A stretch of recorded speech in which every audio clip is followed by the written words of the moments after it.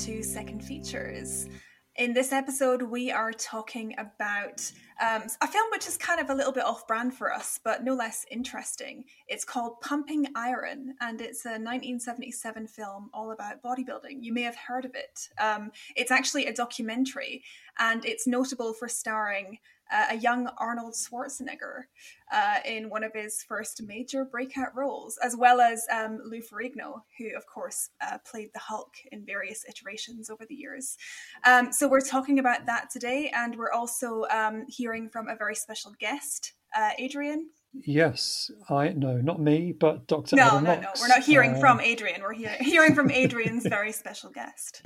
Yeah. So Adam is at the University of Chichester, and I know him primarily for teaching and talking about horror, but in his other half of his academic career, he's written about bodybuilding and edited books on bodybuilding. So, and maybe even done some bodybuilding. We can ask him. Yeah. So I thought he would be the perfect guest to come and explain to us what bodybuilding is all about. Yeah. I mean, I don't know about you, but I've been working out ever since I watched this movie. I'm getting ripped. I always work out, and I'm always in the process of getting ripped. It's very important not to shirk your fitness, Adrian. No, yeah, this is a very inspiring film. Yeah, but so for me, this was the first time I'd ever seen it, even though I'd been aware of it for years. How about you? It was the first time. I had vaguely heard of it. I'd heard more about Pumping Iron 2, The Women, which is about female bodybuilding. And that's a kind of a documentary which is often framed in a more shocking way because of how women's bodies are not normally associated with being muscular or, with bodybuilding. But the first film I'd heard was kind of really, really good and really sort of critically rated. But I'd never kind of given it a watch. I really enjoyed it.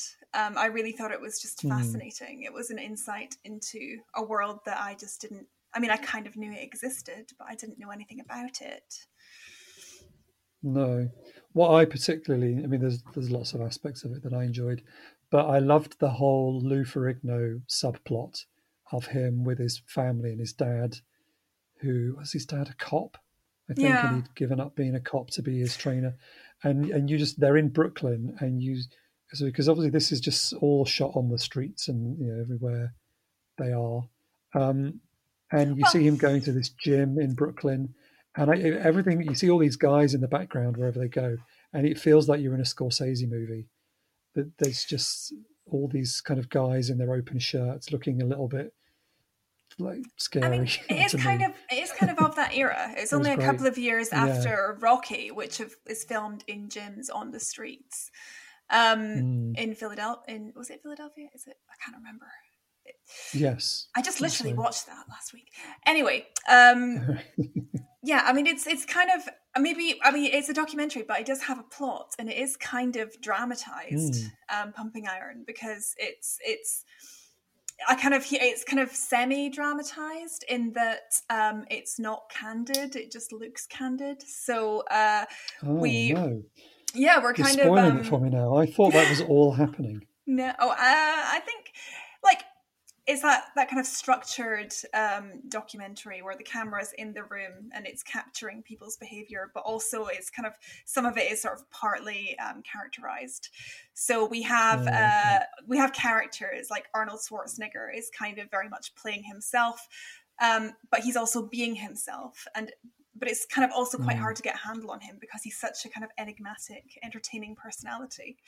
And then we have Lou Ferrigno, who is training to be Mr. Olympia. Is Mr. Olympia, isn't it? The competition. There's Mr. Universe, and then there's Mr. Olympia, which is all the winners of the Mr. Universes. So like Mr. Universe is, I thought, like an amateur one, and Mr. Olympia is the professional one. But anyway, I mean, it's about training to win this competition, Mr. Olympia. Yeah. And it's kind of just about bodybuilding and how these guys train and how they relate to each other and the importance of this competition in their lives. So Arnold Schwarzenegger he's won Mr. Universe several times over. He's won Mr. Olympia many times, and he is kind of at the height of his career. He is just about to retire, and then Lou Ferrigno is coming along, and he's relatively new to it, and there's kind of like a rivalry there. Yeah, and you can really see Arnie is so charismatic. You can see why they focused on him in the documentary. And yeah, I really enjoyed that about. I don't know what I was expecting really from this. I thought he was just going to be one of the characters rather than becoming the main character. But you can just see how much the camera loves him, really. And he's genuinely quite funny in the way he kind of. There's moments where he's teasing Lou Ferrigno a little bit but in a kind of quite fun way, because he's sitting together with his family, eating breakfast before the competition, and just having I don't know. There's something about him that I could see why he would be about to announce his retirement and then go on to become a movie star. I think he always kind of wanted. I've been doing a bit of background reading on Arnie for this, and plus, he's just such a fascinating guy. But there's like Arnie the myth, and there is Arnie the character, and he almost like blends a lot of truth with fiction, and he kind of you get the sense that he is very involved in curating his image, and he always has been, even from the age of like 8 years old. Like you get this kind of. He's got this very like performative aspect to him, but somehow it's kind of not inauthentic. But he is really, really funny and engaging. And he, like, the first bit of Pumping Iron is him telling a story about how bodybuilding is like sex, and he throws it of offhand. And then the rest of the film is him just saying a lot of like things that sound kind of shocking, but he's like this is who I am, this is what I do. The greatest feeling you can get in a gym, or the most satisfying feeling you can get in the gym, is the pump. Let's say you train your biceps, blood is rushing into your muscles, and that's what we call the pump. Your muscles get a really tight feeling, like your skin is going to explode any minute. It's really tight. It's like somebody blowing air into your muscle. It just blows up, and it feels different. It feels fantastic.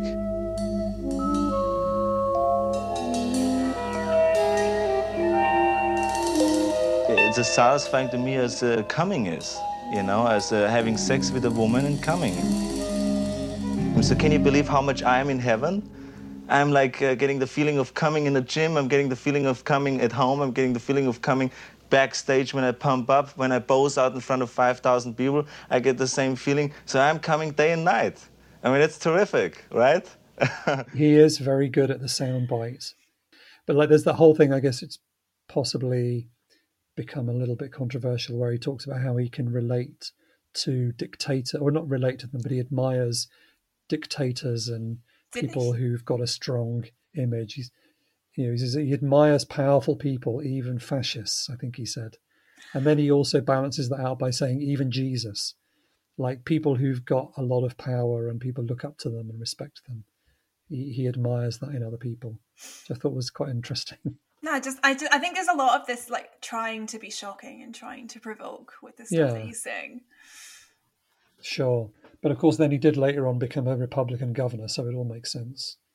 So he is, he's a megalomaniac, isn't he? He wants to rule the world. Next up, the presidency. Yeah. It was always part of his master plan. He did have a few film roles, quite small roles before this.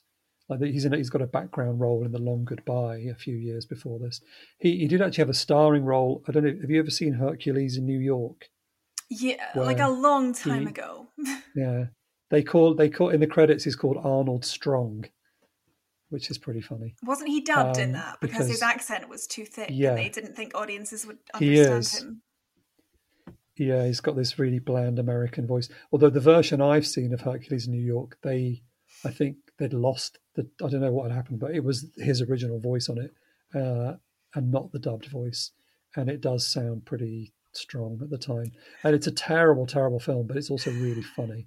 There's a bit where he wrestles somebody dressed as a bear in Central Park. So it's worth seeing for that. But he obviously had his sights set pretty high. And you can almost, I don't know, but I don't know whether anybody watching this documentary would have thought he's going to become the biggest movie star of the 80s and possibly the 90s. Probably I'm not sure if that was like, necessary. Because it hadn't been done. Because you have to kind of admire him in that he knew he was going to be a star. Like, he went out into the world and, you know, made lots of sacrifices and just knew he was going to be like literally king of the universe, like Mr. Universe, Mr. Olympia. And then he had a plan to retire from bodybuilding and then pursue an acting career. And this is a guy who is a foreigner trying to make it in the mainstream Hollywood industry with a very thick accent and an unpronounceable name to people at the time. And you just have to admire the fact that he's like, yeah, no, I am going to be the biggest movie star. And then he was. Like, he has... At the time, just the idea of an actor breaking in from Europe who kind of has that kind of strong accent and would find it difficult to position themselves in the market. The fact that he then kind of went on to do that, I think, is pretty impressive. It's interesting how they talk about in the film. He's just massive. He's so huge. Is he not like short though? Is he not shorter than Lou Ferrigno? Is that not a whole thing? Yes, he is shorter than Lou Ferrigno is about. Like, he's huge. He's short. I think they said, yeah. I think they said Arnie was 6'2" and Lou Ferrigno is 6'5", I think. And Lou Ferrigno weighed an extra 50 pounds, so he was definitely bigger. And I think they were hoping that would mean he had a chance of beating Arnie because he's so much bigger. But Arnie had the charisma, I think. And did you notice when in that final competition, whenever they're reading out the names of all the contestants, they always said, the one and only Arnold Schwarzenegger. Like, you could tell just from the announcing that it was a foregone conclusion who was going to win. Yeah, I mean, he was already he was just in that bodybuilding world. He was just like the figurehead, wasn't he, at that point? Yeah. But so there's him and Lou, but we also get to meet some of the other contestants along the way. So did you have any sort of favourite characters from the movie? Well, the school teacher guy with the comb over, what was his name? You liked him, didn't you? Mike Katz. Yeah, Mike Katz. He's so good. I just felt really sorry for him. Yeah. Because what I like about this film is it feels very much, it fits in the mould of the kind of... like the Maysles brothers or Don't Look Back, the Bob Dylan film, sort of fly on the wall stuff. And but the thing it made me think of the most was Christopher Guest documentaries, like obviously Spinal Tap, but also Best in Show in particular, and the folk music one. I forgot what that's called. But anyway, Mike Katz feels like a character straight out of a Christopher Guest movie. One of the things I loved with a lot of these guys, you see all these guys are at the gym or we're talking to them backstage and things, and they've got these huge kind of Adonis classical bodies, but then they've got 70s moustaches and 70s hair. And Mike Katz is like that. He's really ripped, but then he's got the most kind of 70s comb over hair. He has the head of a primary school teacher and the body of a Mr. Olympia. Which he is. And I was thinking, he talks about being a primary school teacher, and just imagine the awe and slight fear that those kids must have of him. But he's also the nicest guy. Oh, he seems super nice, and they make fun of him, and it's just like, oh, he's such a nice guy. Yeah, because he's an amateur in this professional world, and he goes to South Africa to this contest, and he's got a friend there who's also competing against him, who plays a prank on him, which I thought was all completely spontaneous, but you think it was actually set up for the I think it was staged. I think it was dramatized. Yeah. But it was pretty funny where he's hidden his T-shirt just to try and mess with his mind a little bit. So he's walking around trying to find this missing T-shirt. Would you really go to a contest and only have one T-shirt with you? I don't quite. I would. I suppose. That's something I would do, and forget my toothbrush as well. like there's lots of psyching out in this film. The bodybuilders try and just get one over on each other. They play pranks, but they also try and intimidate each other. But they don't intimidate. I mean, they intimidate each other with their own muscles. They walk around and just kind of work out, and they train together. Yeah. And they're like, I weigh this much, and you weigh this much. But there's a psychological element to kind of like, especially the way Arnold Schwarzenegger relates to all the other bodybuilders. And especially Lou Ferrigno, the way he just kind of like he's pretending to be joking, but he's also psyching him out. He's like, yeah, you can't do this, or I'm the best, I'm the biggest, I'm gonna win.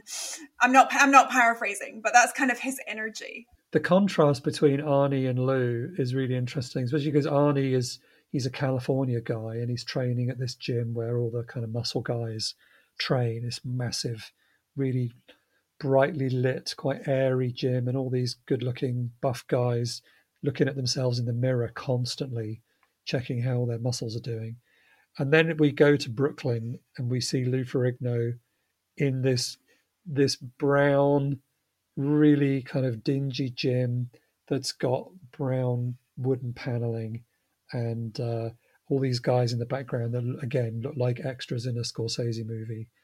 And it just seems he's although Ferrigno is bigger, he's definitely the underdog in this film in the way he's portrayed. He's obviously younger and everything as well. And obviously he's also, I'm not sure how deaf he is, but he's definitely hard of hearing, which is interesting. They talk about that a little bit. He's partially deaf. He doesn't have a lot of nous, like he doesn't have a lot of guile. Like Arnold Schwarzenegger, he has all the guile. He's manipulating people constantly. And it's partly through the editing as well that they decided to make Arnie the star of the movie, because Arnie does a lot of talking, and Lou doesn't really get to speak that much to camera himself. We have conversations between him and his dad, but he's not talking about how much he loves bodybuilding and telling funny stories, and we don't get that much of that with him, really. We're not getting his motivations, but we sure as hell hear a lot about Arnie's. Yeah. But no, it's kind of sad at the end, but then because Arnold retires when he's won again, spoiler alert, he wins again. That is a massive spoiler. It's the biggest spoiler. The sense is that because he's retired now, Lou has got a chance next year because he's a lot younger than Arnie, I think. Did Lou know that in a few years he was also going to be a massive star on television, but painted green. Yeah, he was the Incredible Hulk. There is kind of a funny story there. I read about, unfortunately, probably on Wikipedia or something, I can't remember, but I read about they both auditioned for the Incredible Hulk. Lou Ferrigno and Arnie. They both auditioned for it, but Lou got it because he was taller. So that is why Lou Ferrigno kind of got the role. Sense. Yeah. And then at that point, Arnie was just about to do Conan a couple of years later, but he wasn't like a massive star yet. So that must have really kind of, that must have hurt. Because I think they started that first series of The Incredible Hulk came out the same year as this film. So Lou Ferrigno actually became a kind of media star on the television, at least, before Arnie really did. And he did, I'm just looking on the IMDb, I think he did about 80 odd episodes or something of the Hulk. So he sort of got, in the immediate short term at least, he got the last laugh by becoming a big television star, whilst Arnie was still sort of scraping around for film roles. I think Arnie probably had the last laugh, the ultimate laugh. Exactly. Yeah, I mean, although he finished Hulk in 1982, and he's basically been trading on that ever since. But he also did do a couple of fun Italian films. He went to Italy and did a Hercules movie in the 80s and a Sinbad movie. Oh yeah, his Hercules film. That. The Hercules one. It's actually Luigi Cozzi directed that, and it's like Hercules meets Star Wars. Basically, it's more sci-fi than it is fantasy. It's pretty funny. Didn't we just do a podcast on a film like that? I know. Let's not go there. Yeah, So what do you think about the sort of the tone of Pumping Iron? Are they like, it is very, like you said, there's a female one, Pumping Iron 2. This is a very male focused film. There's a lot of testosterone on I screen. There's thought, very little. okay, so I tried to find how much academic work there had been on this film, and I found a hell of a lot more on Pumping Iron 2, relating to kind of gender in the body and the monstrous feminine and all that stuff. But what I think Pumping Iron, the original, is actually really interesting from a sort of gender studies and, you know, gendered body perspective, because you'd expect it to be kind of, there's a lot of masculinity and, you know, masculine performance, but there's also a lot of that's also undermined constantly. And there's actually like all of these men are narcissists. They're obsessed with their bodies, and they're obsessed with each other's bodies in a way that they're attracted to each other, but they're also jealous of each other. And there is some great kind of, that tone is really interesting, and I wanted to kind of dig into that more and look at more academic work on that, but I couldn't really find that much.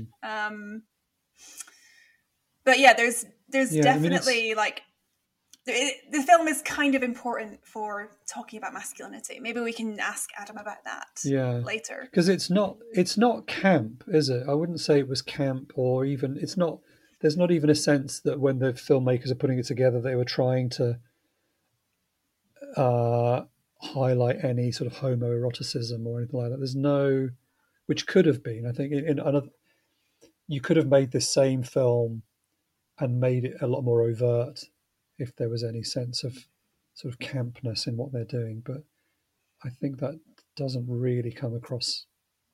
I don't know. No, not really. I mean, was it made by someone who is sort of in that world or involved in that world?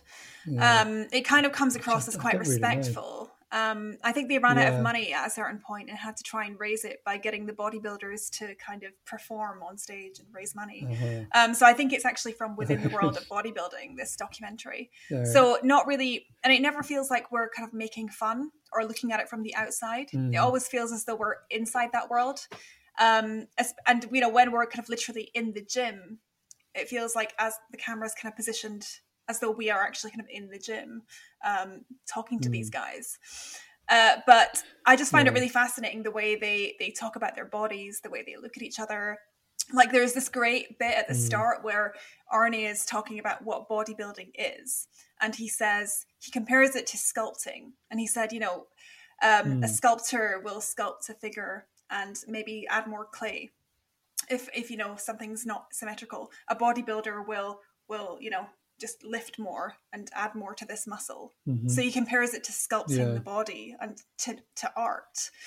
And there's also like a whole Grecian Olympian kind of like aspect to how these men are statuesque, like figurines, like almost sculptures. Absolutely. I also really liked the fact that the very opening shots of this film is Arnie and one of the other guys learning how to move from a ballet dancer. I thought that was very interesting.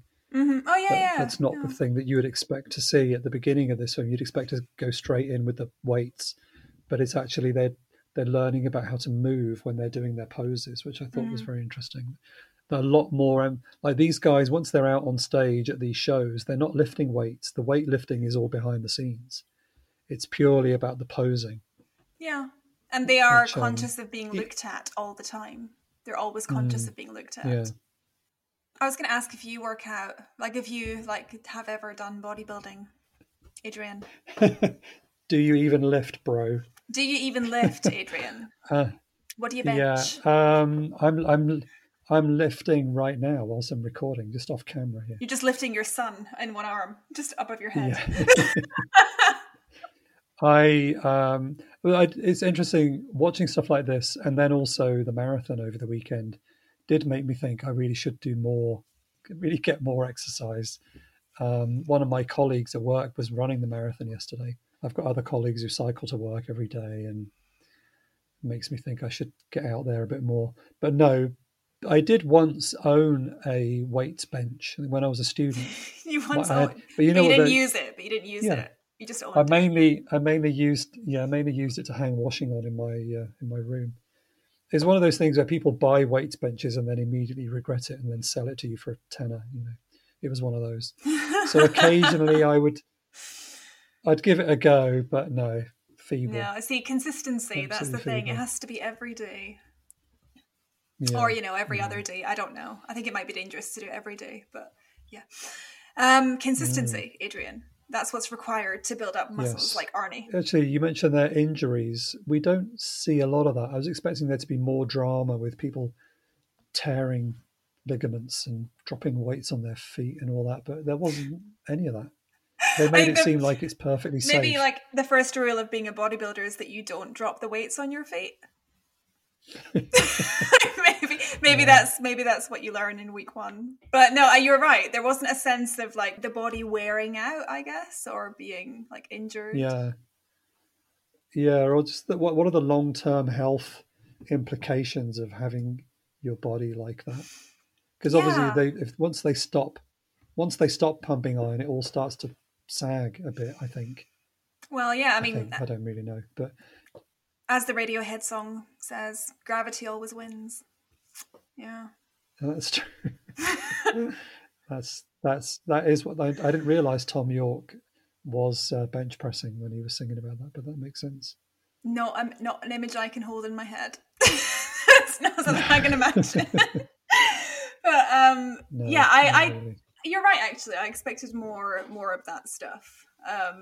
Like more of what does this take from the body? What does it entail to go through all of this? And having older bodybuilders to kind of tell the younger guys like what to expect. There's one. I think my favorite shot from the movie is when Lou Ferrigno walks into his gym in Brooklyn, and the camera kind of lingers on this guy standing in the background, and he's got like just a white vest on.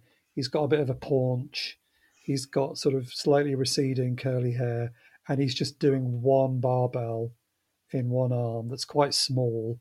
And you see him just look at Ferrigno as he goes past, and then look at the camera. And he's just in the background, doesn't speak or nothing. And for some reason, that's the guy of all the people in the film. He's the one that's stuck in my mind the most as this kind of image of 70s New York in this gym. He's doing his best. He's a little chubby guy with his one weight in his arm. And then the Hulk just comes walking past him. And it's got to be a bit intimidating. It's got to make you feel like, oh, what's the point? Yeah. But like they're all kind of friends, the bodybuilders, but they're all also kind of competing against each other. So there's friendly rivalry. But also like you get the sense of constant obsession with each other's bodies. Just kind of comparing yourself endlessly to this parade of hyper-muscular men must be a bit draining. Tell Louis that I said hi. Yeah? Said to his father that I said hi. And I'm looking forward to seeing him in South Africa. Okay? All right. In other words, you want me to be very nice? Very nice to him. Okay. Because he needs a lot of help. See, the king of the hill can only go down. That's right. The king of the hill can only go down. There's no... Stay up. Or he can stay on that hill. Right. That's the other possibility. He can stay on the hill. Right. Stay up. But the wolf on the hill... over the hill. But look, the wolf on the hill, right, is not as hungry as the wolf climbing the hill. That's true. See? He's not as hungry, but when he wants the food, it's there. I'd like to welcome to the podcast now Dr. Adam Locks, and he is the Program Coordinator of Media Studies at the University of Chichester. You are primarily a horror guy, right? In terms of your teaching, my experience of what you teach is you teach a lot of horror and Hollywood and all this kind of stuff. And you also quite regularly hold events at the University of Chichester, including some quite exciting events over the last few years or so. That's true. Well, I've definitely moved, probably like you, like a lot of us, much more to cinema, and film has been where I've wanted to move for a long time, really. And that's, my comfort zone. That's what I do. So, horror, war films, Hollywood, as you said. global TV and cinema. So they're the sorts of areas I look at. Yeah, I do TV as well. And yeah, we do events. Pre-COVID, we did lots of events. And of course, then that went by the wayside. And someone said, well, just keep doing them by Zoom. But the whole point of them was we wanted them to be theatrical and in a theatre where everyone's very excited about the guest appearing, and you had some music and a show reel before they came on. So it was all that pizzazz was always very exciting. So yes, I'm looking forward to getting back to that because we had the last guest was Robert Wade, who obviously was one of the writers of No Time to Die. Oh, cool. He came on just before COVID hit, so we're all expecting the film to be released, but it wasn't until almost 2 years later. Yeah. But there, anyway. And so that's quite a long way from bodybuilding. Yes. And that's sort of an interesting journey that you've gone on from bodybuilding to interviewing Hollywood celebs.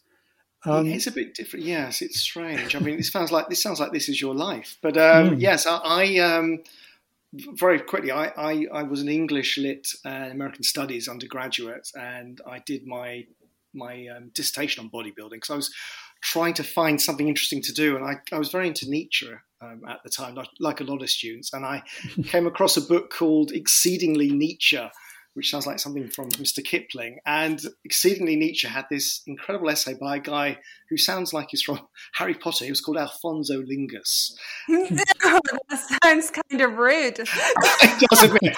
Actually, yes. I've got to be careful here. And Alfonso Lingus wrote this essay called Orchids and Muscles, which was all about bodybuilding. I'd never read anything on the subculture, and it was fascinating. And of course, there's an area for research because we're obviously always looking for the obscure, aren't we? I mean, look at what you two do. Look at the strange, the weird, the marginal, the misunderstood, and bodybuilding just ticked all those boxes for me, and I did that for my undergraduate study. And then I did it as a PhD as well. Yeah, it's such a fascinating area of research. I'd never even considered it. Like yourself, I'm an English lit sort of history undergrad, and I was sort of looking for my niche as well, and that ended up being, music hall and cinema. But bodybuilding is just kind of like really out there. What is it like? So were you kind of researching the history of it when you first started, or was it more like the industry as it was at the time? It was all sorts, really. It was a mix of approaches, but I suppose my comfort zone has always been gender studies, gender and sexuality. So it was looking at bodies and just trying to understand these bodies and how did these bodies get to where they were in terms of excessiveness. But at the same time, it was very interested in, as you say, the industry, who runs these competitions and what's the ideology behind it and how did things work. I was very interested about how it worked. So there was a variety of things I was doing. And then when it went to the PhD, it also became quite historical as well. And obviously there was a number of key sources I used as well. I mean, I should stress as well, from the PhD came a couple of books with Routledge. So I was very lucky to be co-authored with a guy called Niall Richardson. You know him, Adrian, from Sussex. Yeah. So that was Critical Readings in Bodybuilding. Exactly. It's a great book to read if you can't sleep at night. Just pick that up. Pick that up. You'll be out. It's surprisingly heavy. It is heavy, like the men and women. As you would expect. You've got to have a workout to lift it up. Exactly. You can use it as a dumbbell. But in all honesty, I mean, what was fantastic about that book was that we managed to bring in the world authorities on bodybuilding from academic perspectives, from a variety of different, sociology, history, and brought them in to talk about bodybuilding. It was amazing. Particularly someone I really looked up to called Kenneth Dutton, who's written the best book on bodybuilding called The Perfectible Body, which is the definitive book on the subject. If you want to read that, Laura, I can't recommend it enough. It's interesting looking at this stuff from kind of any other perspective than just the bodybuilding itself. Like, you would expect all of the writing to be aimed at people who are doing it, right? But what you're writing is not necessarily aimed at bodybuilders.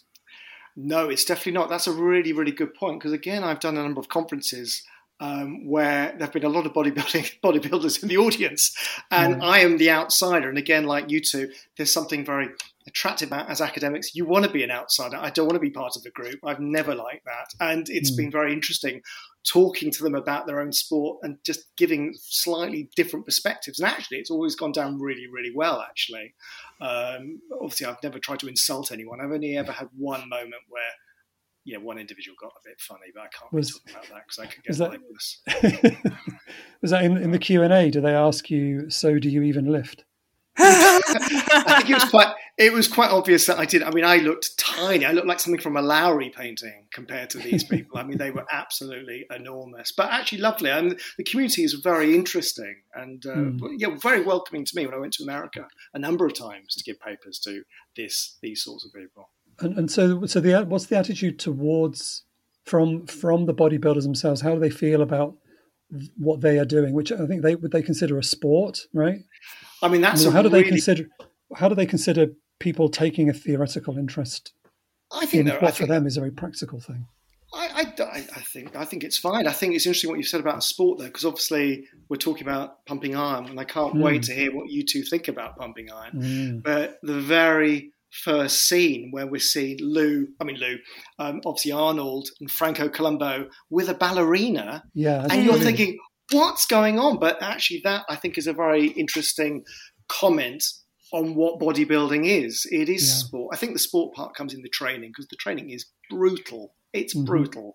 And the art part comes obviously in the display of the body. It's closer. It's all about the aesthetic. It's closer to kind of catwalk on a fashion show. It is a little bit. They're all just posing for the audience. Right? But there's more with bodybuilding. There's pageantry as well. That's a big part of it. Yeah, I was going to ask that actually. How far is it a sport? How far is it an art? Because one of the things in Pumping Iron that Arnold says early on is that he compares it to sculpting clay, sculpting the body, the self, the body, like a sculpture. And I just think that is really fascinating. And that kind of cued me into think Arnold Schwarzenegger is a pretty interesting man, isn't he? Yeah, I mean, he's fascinating. I mean, two things. I mean, you're right. I mean that. They are, I mean, this goes back, I mean, the sort of celebration of muscular men goes all the way back to, thousands of years, but particularly ancient statuary, Greek statuary, clearly. And these bodybuilders are, you're right, they are living statues. And in fact, when the filmmakers for Pumping Iron, they ran out of money, these bodybuilders were exhibited in a museum in New York, and exhibited literally on these rotating podiums for historians of art who were talking about them as living works of art. And it's one of the few times bodybuilding hasn't been seen as kitsch and camp. It was actually looked at as high art at that point. But you're right, the sculpture link is a very, very strong one, and bodybuilders often have spoken about themselves as sculpture. Literally, almost like as Arnold says, isn't it? With his deltoids, it's like slapping on some clay here and there, and to enhance the body. Yeah, it's interesting. I mean, it might come as a surprise to people watching this film if you're more familiar with Arnold from his 80s action movies. He's very articulate. He's articulate in a way that he doesn't get much of a chance to do in his films. And so this sort of comes as a surprise, I think. I think he's an absolute revelation. I mean, don't forget Arnold hadn't really been interviewed by anyone outside the bodybuilding subculture until after this film. I mean, he had done some films before this. He'd done the terrible Hercules in New York. I'm sure you're going to cover that at some point. Too. I love that movie. It's a powerful it's film. Hilarious. He'd also done The Long Goodbye, where he actually plays, I think, someone sort of hard of hearing who's also a mute, and Stay Hungry from 1976 with Jeff Bridges and Sally Field. So he had done some movies, and clearly in Pumping Iron, he makes it very clear he wants to be an actor, doesn't he? That is what he's aiming for, and he'd already started that. And he just oozes charisma. And you're right, he's articulate, he's funny. You just want to be with him.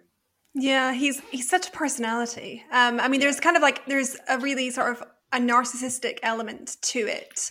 But it's the kind of narcissism that, like you said, makes you want to be in the room and just conversing with him for hours. You have so much to say. Absolutely, and he's the centre of attention, isn't it? I mean, again, the film is very constructed, isn't it? With Lou Ferrigno, who's obviously his nemesis, and the poor downtrodden, huge bodybuilder with his dad, who seems to have no friends, but just this really bullying father, and Arnold, who's just surrounded by friends and women. They are clearly set as sort of binary opposites, aren't they, in this? He just the way he talks about women, and the way he's just offhand, he makes a comment about something to do with sex, and it's he just doesn't care. He's just really comfortable with himself, with his body, and with his sexuality. Well, he is, and you're right about the sexuality, because he's talking about obviously the pump, the idea when you're filling the muscle with blood and it becomes so tight and it's like coming. So I'm coming in the gym and then I go home, I'm coming home, I'm coming all the time. So yeah, it is. And again, there's quite a sort of, I think, an ideological imperative behind pumping iron, that it is trying to heterosexualize something which had been quite demonized and sort of seen as, just for gay people, for gay men, which it wasn't. I mean, I should say Pumping Iron, it came out first as a book in 1974. And there's a lovely, well, it's not a lovely story, actually, it's an awful story. The New York Times actually refused to review it because they just called it fag bait. I mean, that's how it was looked at. And so things have changed a lot, and bodybuilding was an important documentary for changing people's attitudes. Yeah, you mentioned in your introductory chapter in the Critical Readings book about Steve Reeves, and obviously that sort of ties in with, he was appearing a lot in what they were calling beefcake magazines, I suppose, and the Peplum films. And when you read about the history of those, it does seem to be that the prime readership were gay men. And so there was an element of campness to all of this. And particularly, again, the Peplum films are often described as being very camp in the way the camera lingers on the male form. So I thought it was interesting. There's a complete lack of any homoeroticism at all in this film. It seems to be very deliberate. You're right, although there are moments, aren't there? There's a moment where Arnold and the guy, there's a bodybuilder called Ed Corney, and they're literally showing each other their muscles in the shower together. I do think it's got a certain homoerotic or homosocial element. But you're right. It's very, very different. And clearly, again, there is a strong ideological imperative to change things, because bodybuilding really, particularly from the 50s, had started to get a very bad press. There was someone called Bob Miser, a magazine called, I think, Athletic Model Guild, which was basically a porn mag with bodybuilders, and that really tarnished the image even more, really. But yeah, so it's interesting, but how Arnold is trying to again heterosexualize things, after all that. But Steve Reeves was someone he really looked up to, I should say. A very important bodybuilder, actually. And again, that links to the opening of Pumping Iron as well. Do you remember the opening credits when we see all those old sort of strong images of strong men and muscle men? And some of those figures are very, very important for bodybuilding's history. There's two people up there in particular. One name you'll know, Charles Atlas. Mm-hmm. Charles Atlas, who you might remember in the back of comics. Oh, absolutely. The kid getting sand kicked in his face. That's right. Yeah. And he was selling something called the dynamic tension method, which was really using your body's own resistance to build muscle. So he was actually a bodybuilder who didn't lift weights, but clearly he was an important person sort of Americanizing bodybuilding, because actually bodybuilding very much starts in Europe. There's another figure on that opening credits called Eugene Sandow, the last man we see in the opening credits, who's with a big moustache, and he does the somersault. You remember he does a backflip, actually. Oh yeah, and he's actually credited as the first bodybuilder. So the early Schwarzenegger, who was making in the early 20th century something like $1,500 a week, exhibiting his body. I mean, he was a fabulously rich man. So, and he really helped, with the whole late 19th century fitness craze, which we always think it's the 70s and 80s where you get a fitness craze, but actually it's the Victorians. That's where you get the birth of, I don't know, Kellogg cereal and stuff like that. Yeah, they were total health fanatics, weren't they? Totally. Big time. But then it also tapers off really at the end of the First World War, and then comes back in the 20s and 30s in America. So yeah, But it's all about the show, isn't it? It's about the display. It is absolutely, and that's what these people are building up to. I mean, the extraordinary thing is they are obviously training. There's that lovely bit again in Pumping Iron where you see on the board they've got 101 days left till the Mr. Universe and the Mr. Olympia, and these people are training for literally to be exhibited just for a few hours. So you are training for years or months and months just for a few hours display, which is amazing, really. And it's all about how you look on the day. You know, are you going to be big enough? Are you going to be defined enough?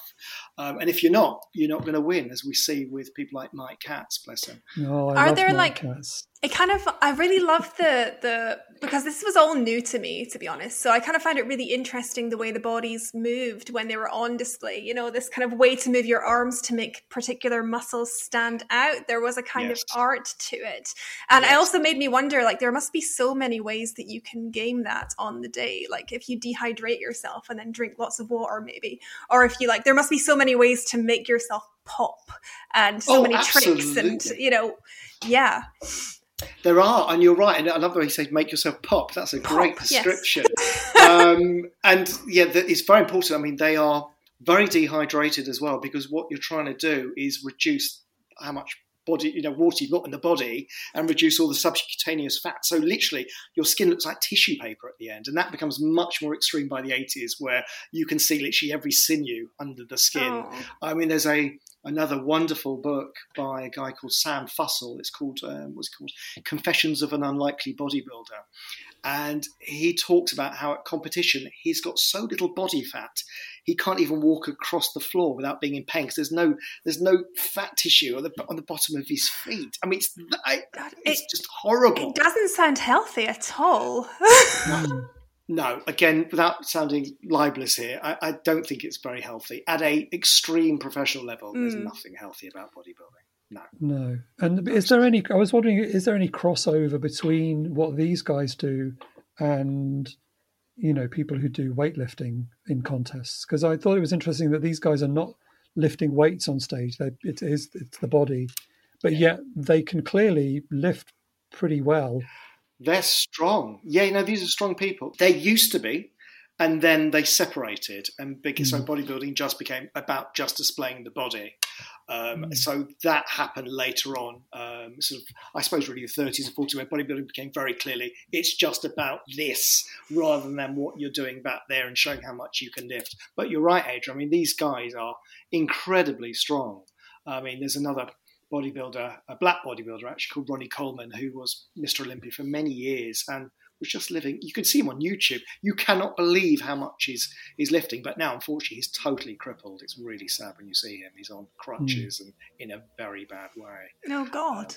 I know. Yeah. Check him out. Ronnie Coleman. But at the time, one of the most amazing physiques ever seen in bodybuilding. The last thing to mention from what I've read of your writing on this, you mentioned about Schwarzenegger. You call him the apex and the nadir of American bodybuilding and the American classic body. And I wondered if you could tell us a little bit about that, particularly in line of what you just said about bodybuilding becoming more extreme after pumping iron. Good question. You two are good.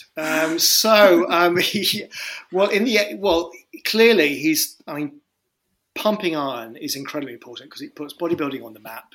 Clearly, he is without doubt the greatest proponent, the greatest seller of bodybuilding, isn't he? And there's no doubt about it. There's never been anyone like him since. So, he really does help bodybuilding become that much better known. There's a huge rising amount of gyms spreading across America and other countries. So it's very important. That's the apex. But the nadir is, unfortunately, it's a bit like... I'll give you an example in terms of horror films. In terms of after Psycho, you get Halloween, and people think, well, if you're going to make another slasher, you have to have more killings. You get more and more extreme, and it's a bit like that in bodybuilding. The bodies have become more and more extreme. I mean, you wouldn't believe some of the physiques which come out particularly by the 90s, so much bigger. In fact, it reached the point where I would say Arnold would struggle to win any of the amateur contests eventually because the bodies had moved on that far. And that was to do not only with, better dietary and training methods, but particularly, again, allegedly, drug usage. Because the cocktails of drugs being used by that point was extraordinary. Now, again, allegedly, I think it's very likely the bodybuilders in pumping iron would be using steroids, or particularly Dianabol, or D-Bull as it was called, which was a steroid which comes out in the 50s. But there were many, many more used after that, so it becomes far more extreme in terms of size and vascularity. And unfortunately, you get more deaths as well because of that as well. Is that because it's kind of unregulated from that point of view? Was it not banned? Or well, there have been moments where they've done drug testing, but I think it's been quite tokenistic because the trouble is, if you reduce the size of these guys and how ripped and diced and sliced they're the terms they use. You don't bring in the audience. People want to see freaks. And again, bodybuilding very much relates back to the freak show. People want to see extremity. People who are looking a little bit more normal aren't going to draw in the crowds. So in many ways, I think, allegedly, the authorities, I think, looked away more than they probably should have. And the same thing happened for female bodybuilding as well. I mean, if you look at the trajectory of female bodybuilding, which starts late 70s, and of course there's Pumping Iron 2, which is all about the women, an extraordinary documentary if you haven't seen it. You can see how far women go. But by the end of the 90s, the bodybuilding authorities, the IFBB, which is the International Federation of Bodybuilding, which is the main organizer of these contests, they actually ban the Miss Olympia in the end because I think it's gone too far and they don't think it's selling enough. So it's actually stopped. I was going to ask about Pumping Iron 2 because I saw that before I saw Pumping Iron, the first one. And I was just kind of fascinated by the discourses around these two films because I think it's great to have your work and to be able to kind of I want to find articles on the male body and Pumping Iron and that from a gender studies perspective. I found that when I was kind of searching for things, Pumping Iron 2 was coming up a lot more because of the the way that it's framed is that because it's the female body, it's suddenly monstrous, and therefore we want to look at it, talk about it, write articles about it, think about the female body in relation to this. But the male body kind of gets lost in the conversation. And I just thought that's kind of interesting. Yeah, it is interesting. And kind of sad. The thing is, obviously, with male muscularity, it's a continuum, isn't it? It's much more accepted, guys with big muscles or definition. But as soon as it's a woman, it causes. I mean, it's more acceptable now. I go to my gym, and there are women there with bodies. You think, God, I wouldn't mind to look like that. I wouldn't mind a six pack like that. But when it's taken to an extreme, it's still seen as deeply problematic. And also, what you do get as well is, again, with drugs, is strange things happening to people's sexuality. So for the women, for example, if you're taking lots of steroids, you can start getting things like acromegaly, which is an extension of the jaw and the nose, hirsutism, hairs growing everywhere, dramatic clitoral enlargement. I mean, all these things are going on. Well, this sounds just fabulous. Exactly. And for that, I'm going to take up bodybuilding. Well, you've got to do it, Laura. And for men, what's dramatic is testicular atrophy. The testicles literally shrink to the size of peanuts, allegedly. And gynecomastia, you start getting much more breast tissue around the chest. All this stuff. So you start getting a reversal of the sexual characteristics because of the drugs going on. I know. Wow. So I know. So there's some weird stuff going on. It's absolutely fascinating. It is, yeah. But clearly, those well-documented side effects do not put people off. No, they don't. And obviously steroids, I mean this is a whole other conversation, are a big problem. They're a big problem with, particularly young boys. They are a major problem. And unfortunately people, don't think, are you really going to think at 16 about the side effects? You just want to get big. Years ago, I joined a gym in Eastbourne, actually. I won't mention the name. And I was shocked to be offered as soon as I joined Dynabol. I couldn't believe it. I was absolutely gobsmacked. They were giving them out like sweeties. I didn't take them, obviously. I was surprised. So there you go. Eastbourne. It's a dodgy place here. Be careful. Everywhere you go, people are massive.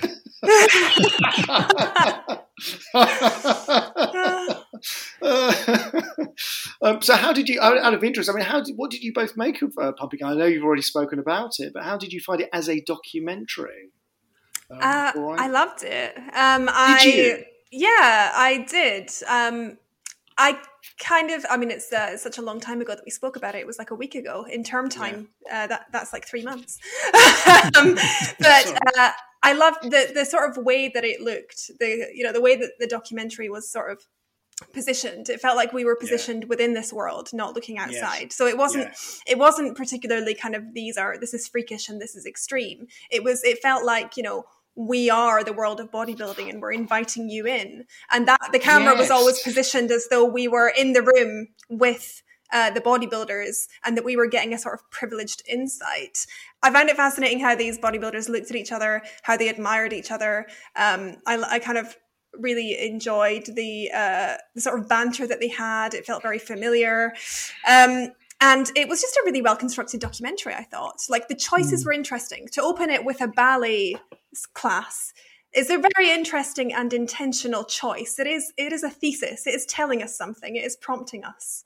So I really like the way that if these guys walked into a room, you would be quite overwhelmed and intimidated by these guys. But the way that we spend time with them, they're just normal people. They've got normal family relationships. They play pranks on each other. I thought it did a really good job of humanizing them. I think that's such a good point by you both, and I think you're right. I mean, there are lots of close-ups as well, aren't there, in this? And it's all about familiarizing the unfamiliar, and that's going on a lot in that. So I think it sounds like it succeeded in trying to bring us in and have an affinity with these people who are in many other respects totally alien to us, particularly as they're in Gold's Gym, Venice Beach, which I've never been to. It's a world, it is the mecca of bodybuilding, but I've never been there. So I think that's really interesting points by both of you. I mentioned before as well that there are parts of it that feel like we're watching a Christopher Guest film, especially the character of Mike Katz. Oh, he feels straight out of a Best in Show or one of those. I love Mike.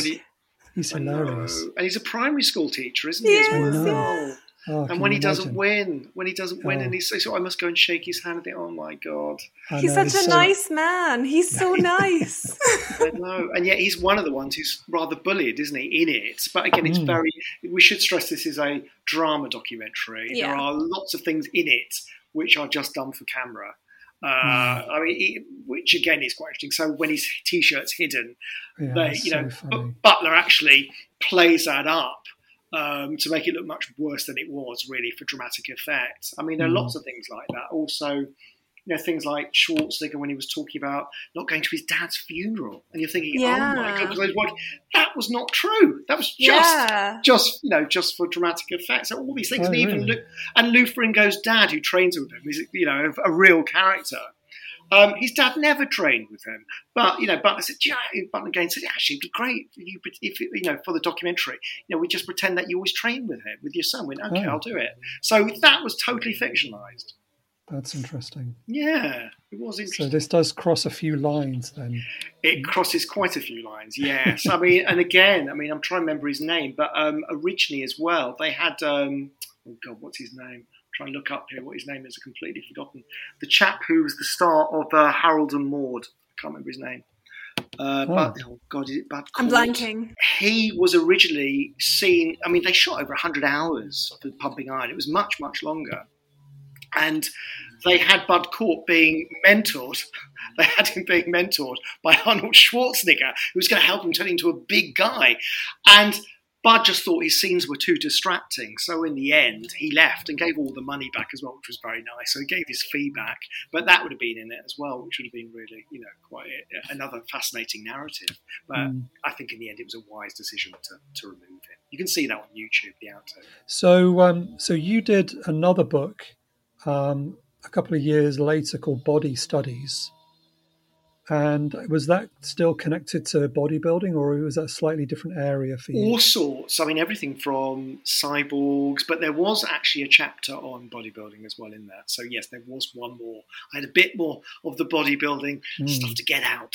Yes, so I had to sort of purge myself once more. But not again, Adrian, it's done. No. My work is done. So do you teach on it at all? I don't actually teach gender studies. I do, I do. Well, gender comes into, for example, I do American TV drama modules, so that's all based around gender and sexuality to look at the various TV shows. So yes, I do, but I don't talk about bodybuilding anymore. I used to give guest lectures on it all the time, but like probably you and Adrian, you just moved to new pastures, don't you? Yeah. Eventually, so not anymore. But it's still fascinating, and so much is, it's changing all the time. It's transmogrifying. A lot of the bodybuilding magazines, which were really influential, have gone, obviously, because of the way things are now. So, things have really, really changed. Female bodybuilding is in better health again, but I'm not as in touch with it as I used to be, because obviously I'm not analysing. So. Well, we teach a gender studies course here at Hull, and I just think, I teach on it, and that's just a great week, isn't it? Like the bodybuilding, the history of bodybuilding and the body, and yes. Yeah. So you don't have anyone talking about bodybuilding yet for any of your courses? No. Give me a ring. Send me an email. Yeah, no. Well, it's because actually it's one of those things which really does get students very interested, because obviously these are quite shocking images sometimes for some people, because clearly when you see it, obviously, if I sent you what's going on now, it is really jaw-dropping compared to Pumping Iron. It seems so quaint, and even when you go back to Pumping Iron, you see the gyms look so primitive. That Brooklyn gym, it's amazing. It's I love that. Low rent. It's so low. I mean, obviously, again, that's for the whole purposes of the drama, isn't it? It's dark, it's dingy, it's full of people who look like they've never lifted a weight. You've got that guy in the white T-shirt, haven't you, doing the dumbbell reps? Who clearly, I love that guy. He's fantastic. He's so funny. He's great. And then, of course, that's contrasted with what's going on in Gold's Gym, which has all the, the light coming through the skylights. It's right by the palm trees and the beach and the sea. And, clearly, again, it's making very strong contrasts. It's very, it's very New Hollywood. It's very, Rocky. It's got that vibe. Well, that's interesting you've said that, because Franco Columbu, who obviously is Arnold's friend, although Arnold, there's that lovely bit later in the documentary where obviously they're going to have to compete together, aren't they, later on? Arnold in the over 200-pound class, Franco in the under 200. And, basically Arnold says he's going to win again, because basically Franco is like his son. He's like a child, and he will basically tell him lies, so he loses. But Franco, sorry, I'm going off on a tangent here, but Franco trained Sylvester Stallone actually for, I think, the Rambo films. So he was his personal trainer for that. So there's a connection there. But anyway, tenuous, but there you go. I kind of love that Lou Ferrigno went for the Hulk role, and Arnold went as well, and he lost out because he wasn't tall enough. So I just think, wow. Is that right? Yeah. I read that Arnold turned it down because he said he was too good looking. So well, I can't remember what my source was. It could be that it was wrong. It may have, it was some autobiography somewhere. Well, of course Arnold would say that, wouldn't he? Of course he would. But of course Lou did really, really well. And I think, how did you both feel about Lou? Because obviously Arnold is running rings around Lou. And how did you feel about Lou and Arnold's character in it? I thought Lou was, it is heavily dramatized. I thought Lou was just quietly introverted. And he was aware that he was being taken the piss out of, but he was just kind of getting on with it. I really liked Lou. I think he had a rich internal life that we never got to see because we're so focused on the obvious charisma of Arnie. I really liked that bit right at the end when they're both sitting on the back row of the coach when they're going back to the airport, whatever it is. And it's my favourite scene. After all that competition, they're still basically like little boys just messing around, having a good time together. And you can tell that there's no real animosity between them at all. There's a kind of healthy rivalry, but they're still basically mates. Mm-hmm. So I think, again, that's a very salient observation because, again, Butler and Gaines had to just play up the rivalry when actually these people got on much better than it appears on screen. And I think you're right, on the coach, it's quite clear. In fact, they do get on, better than you think. But, Lou was very upset by the documentary. When it was released, he was very worried how he came across. And at the time, he didn't speak very much. Obviously, he had this terrible ear infection, which gave him a very difficult time not being able to hear very well at all. So, and being very downtrodden by his father. So he was quite as a victim in all sorts of ways. So in some ways, Arnold baiting him up when he's baiting him up before they go on stage made me feel very quite fatherly towards Lou because he's having bad enough time as it was really with his dad and his disability. But you're right. I think that the conflict is absolutely played up, and there are moments we realise it's actually not quite as bad as the filmmakers are suggesting. And I should sorry say very, very quickly, I mean, Pumping Iron brought bodybuilding back, into the limelight, but it's crawled back under a rock in many ways. It's become so extreme. It's almost as subcultural as it was before Pumping Iron again. So it's sort of looped in on itself in many ways. But we like that as academics. Yeah. We didn't really mention the other documentary about the making of Pumping Iron. Wasn't there another documentary? Raw? Yes. Yeah, Raw. I haven't seen that for a long time. That was released 25 years or something afterwards, I think. Yeah, where some of them look so old. Mike Katz, oh my goodness, it's quite a shock to see him. Whereas Arnold looks incredible. But I suppose you would just when you're a Hollywood. He's always going to look incredible, right? He's got an army of personal trainers and access to the best stuff. Well, exactly. But I think Raw. Yes, is interesting because again, it does talk about the 100 hours of shooting and the various roles or sort of character stereotypes they wanted to sort of play into to make it as dramatic as possible. But Raw is worth. I think it's on YouTube. Actually, I need to rewatch that. Awesome. Okay, well, thank you, Adam. It was very interesting as always. Thanks, Adam. I'm sure we'll be getting you back on the show at some point. The show.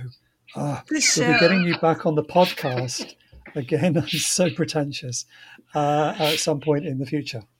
Thank you. I'll retire to the green room. Thank you. Bye. Bye.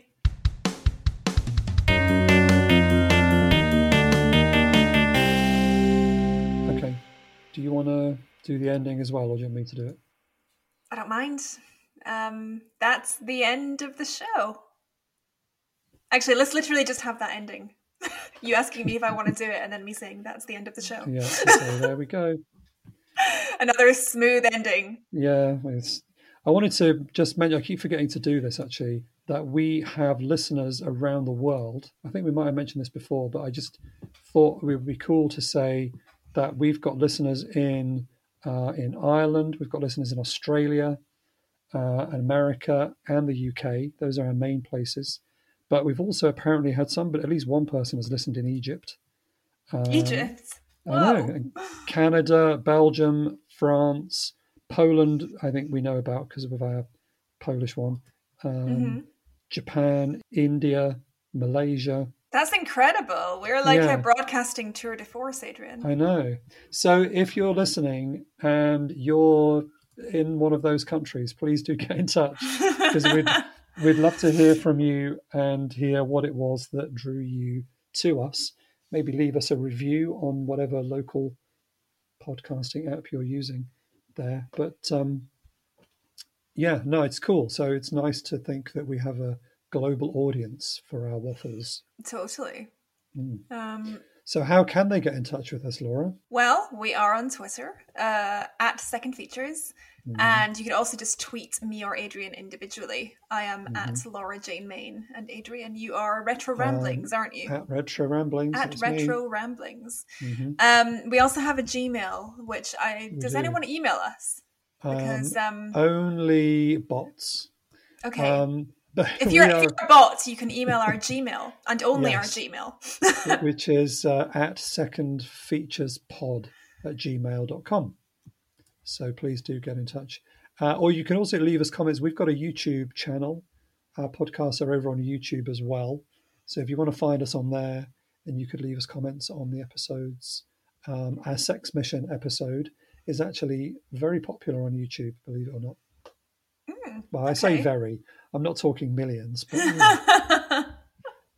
people are listening to us on YouTube as well. So that would be fun to. Nice. We'd just like to hear from you and what you think about it, and suggestions for future films, or if you're an academic with some research that you'd love to come on and chat to us about. We are always open to ideas.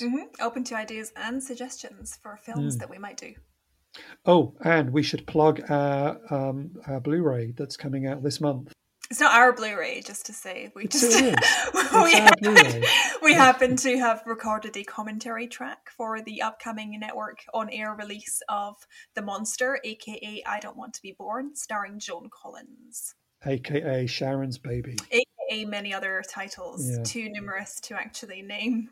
Yeah. Genuinely. So if you're one of the people who's listened to that commentary and you want to tell us what you thought about that, you can contact us as well. Unless you thought it was shit, in which case, keep your opinion to yourself. Yes, thanks, and don't be so rude. No, it's fine. We accept constructive feedback.